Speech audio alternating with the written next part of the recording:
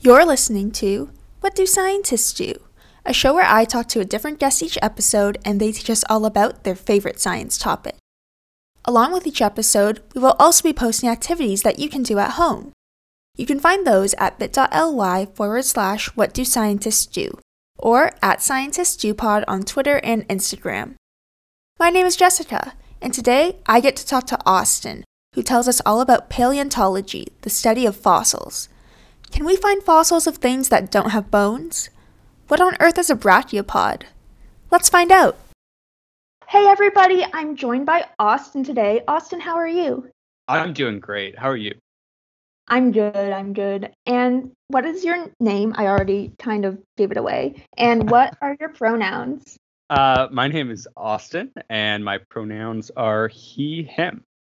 And Austin, what do you study? I study paleontology. What's paleontology exactly?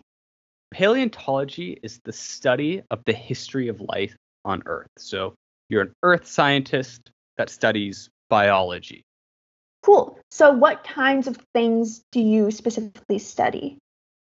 Personally, I am an invertebrate paleontologist, and the word invertebrate refers to your backbone. And if you're an invertebrate, you don't have one.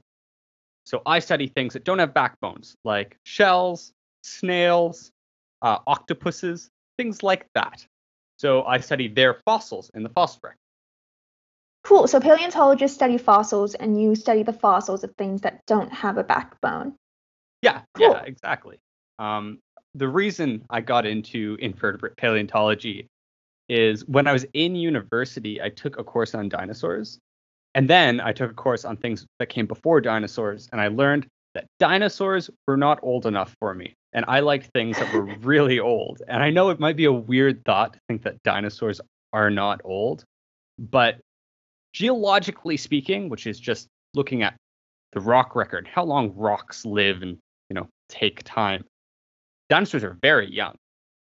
Yeah, so you liked studying the stuff that, when you say came before dinosaurs, what do you mean by things that came before dinosaurs?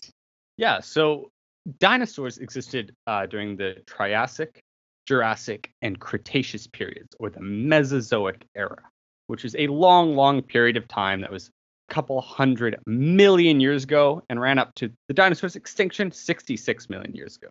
So I like studying things that came before that time period. Personally, I like things from the Paleozoic. That's another name for a period of time. And the Paleozoic had a lot of things that lived underwater in the ocean. So I like studying ocean fossils of little shelled animals called brachiopods, or another type of shelled animal called an ammonite. They're very, very common. And if you live in certain places of Canada, you can find these fossils in your backyard. And that's what appeals to me so much about this type of fossils, is they are everywhere. So you say that if you live in a certain part of Canada, where in Canada exactly could you find these types of fossils? Yeah, Paleozoic fossils of these invertebrate critters are in places like Ontario, around the Great Lakes region. They're at the tops of mountains in Alberta, which is really weird to think about. But the ocean floor has been pushed all the way up on land so that they are now found at the top of mountain ranges. That's super cool. So they existed so long ago that since that time, things that used to be at the bottom of the ocean have changed. The landscape's changed so much that they've gotten pushed to the top of entire mountains. The Earth, when you look at it on a long, long time scale, changes a lot. Looking around every day, it looks like the ground under your feet is very, very stable. But that moves around when given millions and millions and millions of years. And sometimes when two pieces of land, or a piece of land under the water, meet each other and hit each other, they have nowhere else to go. So one of the pieces of land goes under, and the other rocks get forced up, up, up. And that's how mountains are made. And that can force rocks that are on the bottom of the ocean, have these fossils of the little critters in them, all the way up into the sky. Cool. How do you go and get those fossils? What does that look like? What does studying them look like?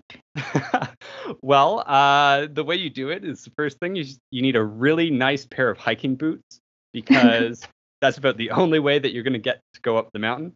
So you strap on your hiking boots and you drive out into the wilderness. You're usually camping, which is always fun, and you do daily hikes to different rock outcroppings where you can take samples of fossils back to a lab. So a paleontologist spends about a third of the year, so about 4 months of the year, doing field work, and the rest of the year, especially in Canada because it's so cold, back inside in a lab. So you take your fossils, you bring them back to a lab, and you study them, or you clean them. And what's the coolest thing that you've ever done with a fossil? Personally, I brought a fossil back to life. Not so much in the way that you see on the news or like Jurassic Park, where they clone an animal and they bring it back to life. But I took a brachiopod, which, as I mentioned earlier, is a little shelled animal that used to live in the ocean. Well, they still live in the ocean, just very, very deep. And there's not as many of them anymore. And what I did is I scanned this. So I made an image of it that was 3D on a computer. And then I printed that 3D image on a type of 3D printing plastic that replicated what a shell would have been like when it was alive, because fossils are made of stone.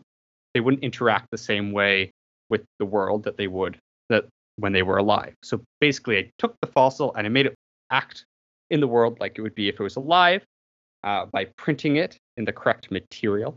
And then I put it into water and I watched how the water interacted with it.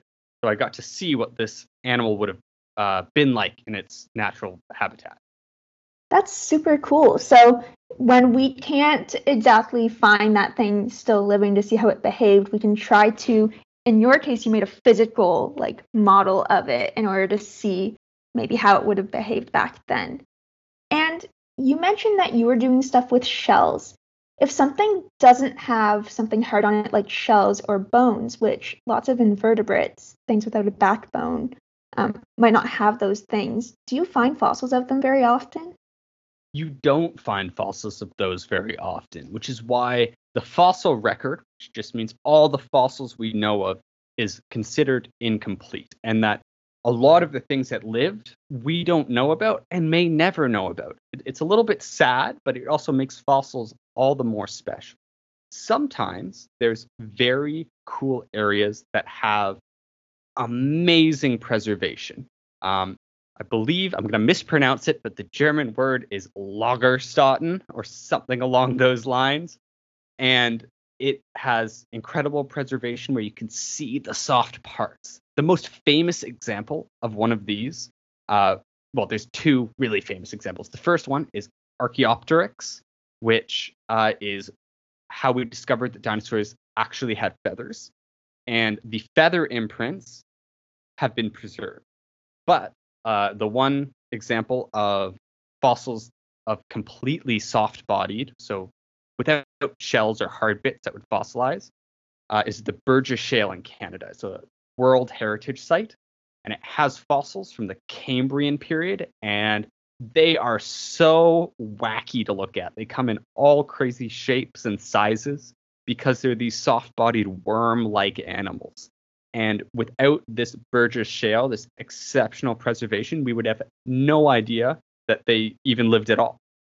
That's so cool. Where is the Burgess Shale?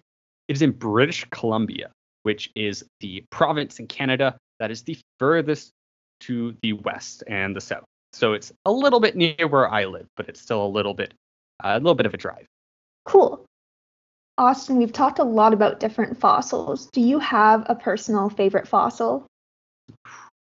That is quite the question for a paleontologist.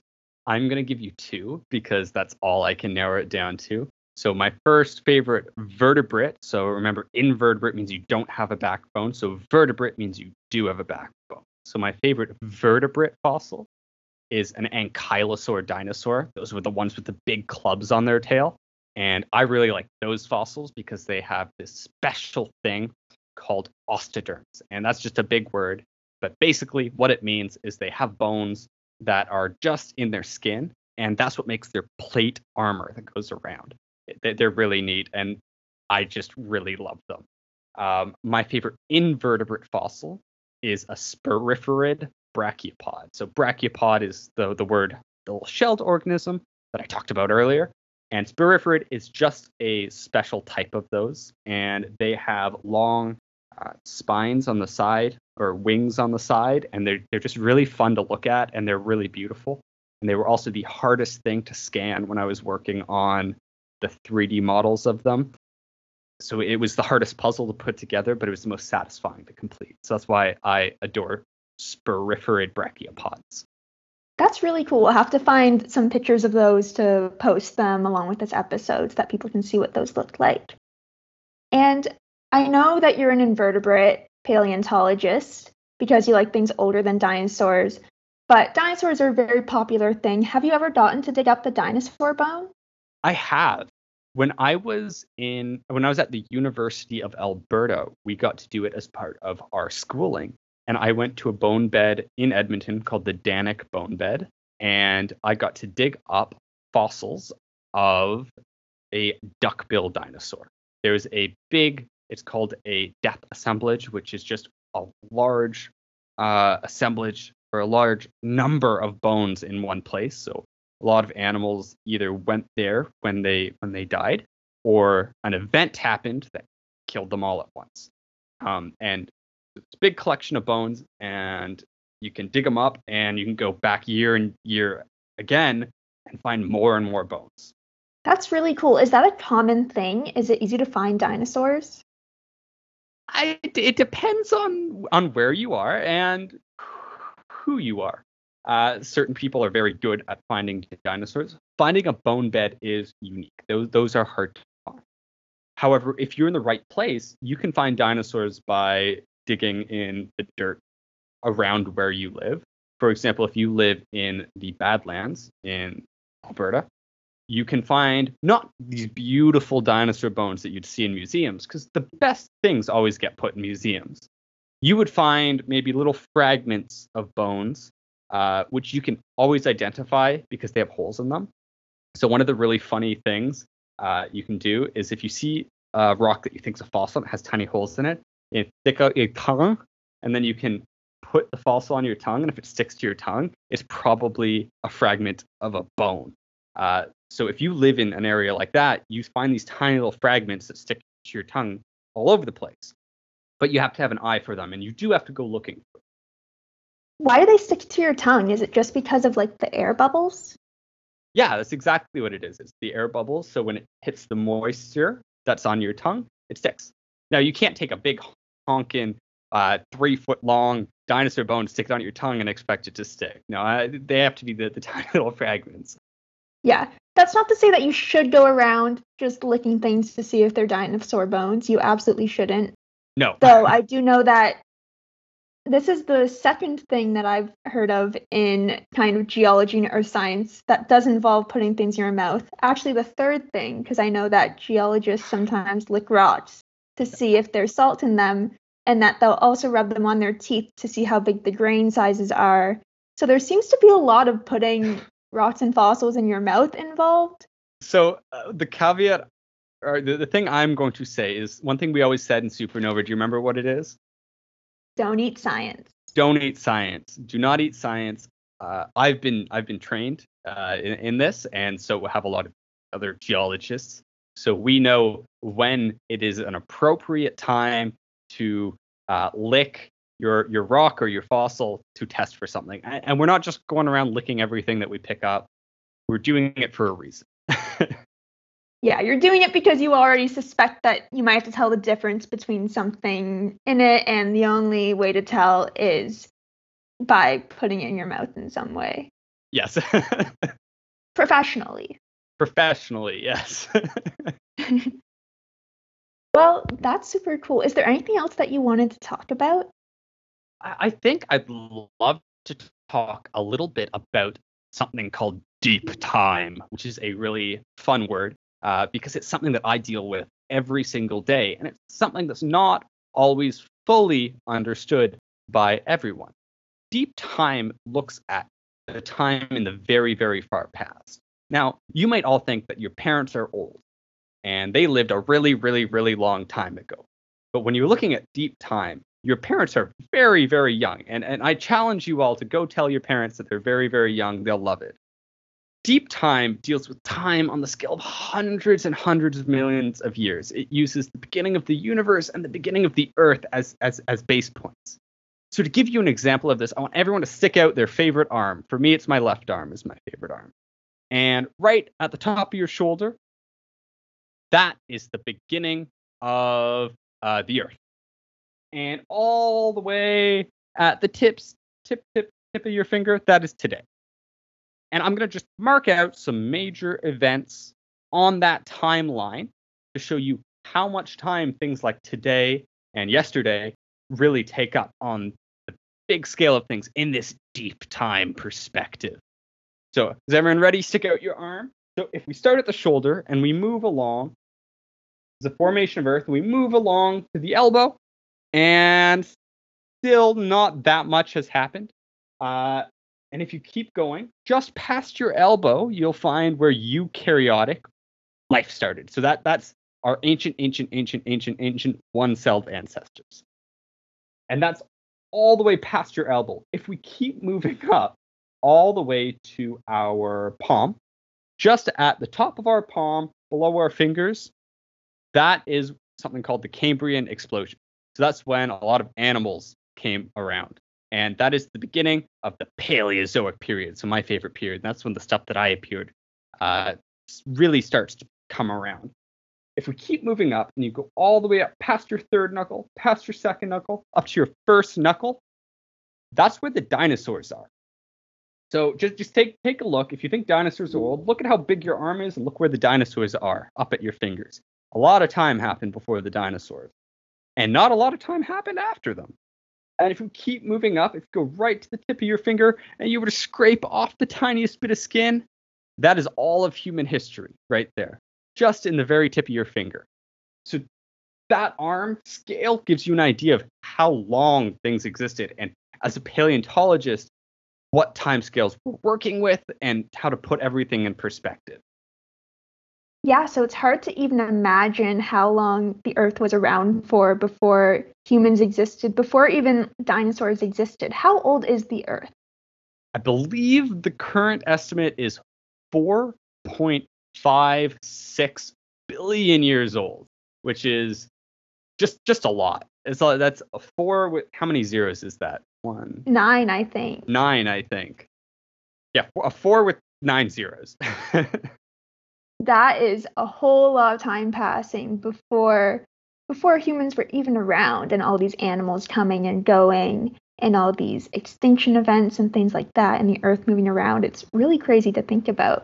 Oh, do you have a favorite extinction event? I have to ask. Do I have a favorite? Yeah, mass extinctions are just such a cool thing. I love studying them. I don't study them personally, but learning about them is so much fun. So I don't know a lot about any specifics. For everybody listening, I took one course that was an earth science course in my entire degree, which is the only reason I know that you can lick rocks professionally. Professionally. I'm going to say that I think my favorite extinction event would be was it the Ice Age that occurred around 10,000 years ago? Was there an Ice Age then? Yeah, so about 11,000 years ago, an ice age. We're still in an ice house climate. We're just in an interglacial period, that's a whole other thing to talk about. But during ice age, you have these warming and cooling cycles, and that determines how much ice is on the planet. But we're technically still in an ice climate. So we might be moving out of that with things that are happening in the world, but that's just a little interesting factoid for you all. Yeah, so we're not in like the Ice Age extinction event, but we're still in kind of a slightly colder period in big Earth history than there had been before the Ice Age. Interesting. My favorite, I'm going to say the Ice Age like 10,000 years ago, partially because I don't know a lot about a ton of extinction events. but that was the one that created the Iceman that they dug up.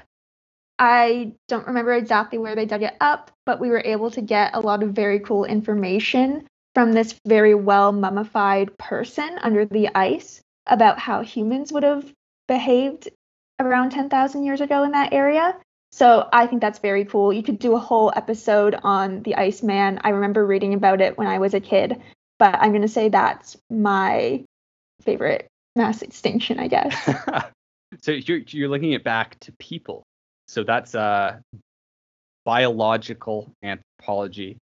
When you look at the evolution of people and remains of people is biological anthropology.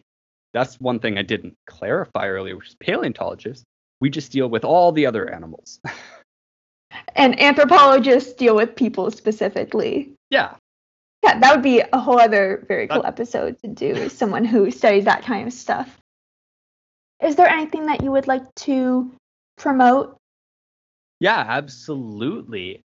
I currently am working in ocean science, which I connected with through my background in studying fossils of the ocean. And we just released a really cool resource on how to make action plans. And we do it from an ocean acidification perspective. So it helps to teach students and kids how to take science or take their knowledge of science and turn it into real world change, which is something that there's sometimes a disconnect with. It would be really cool. It's on our website at oceanacidification.ca under the spot for educators. Anyone wants to check that out, that'd be awesome. Super cool. And I'll post that link along with this episode just so that it's easy to find. Yeah, if you're a teacher or a parent or a kid who wants to know how you can help the ocean out and do things in your community, you can check out oceanacidification.ca. Well, thank you so much for joining me today, Austin. No problem. I had a ton of fun. And as always, a big thank you to everybody listening. For more science fun, you can check out our at-home activities and past episodes at bit.ly/whatdoscientistsdo, or you can find us on Twitter or Instagram at ScientistDoPod. That's also where we'll be announcing our guests for each episode. So if you have a question about anything from microwaves to megalodons, you can tag us on Twitter or send us an email at whatdoscientistsdo@superstaff.ca. Thank you for listening, and I'll see you next episode. Bye for now!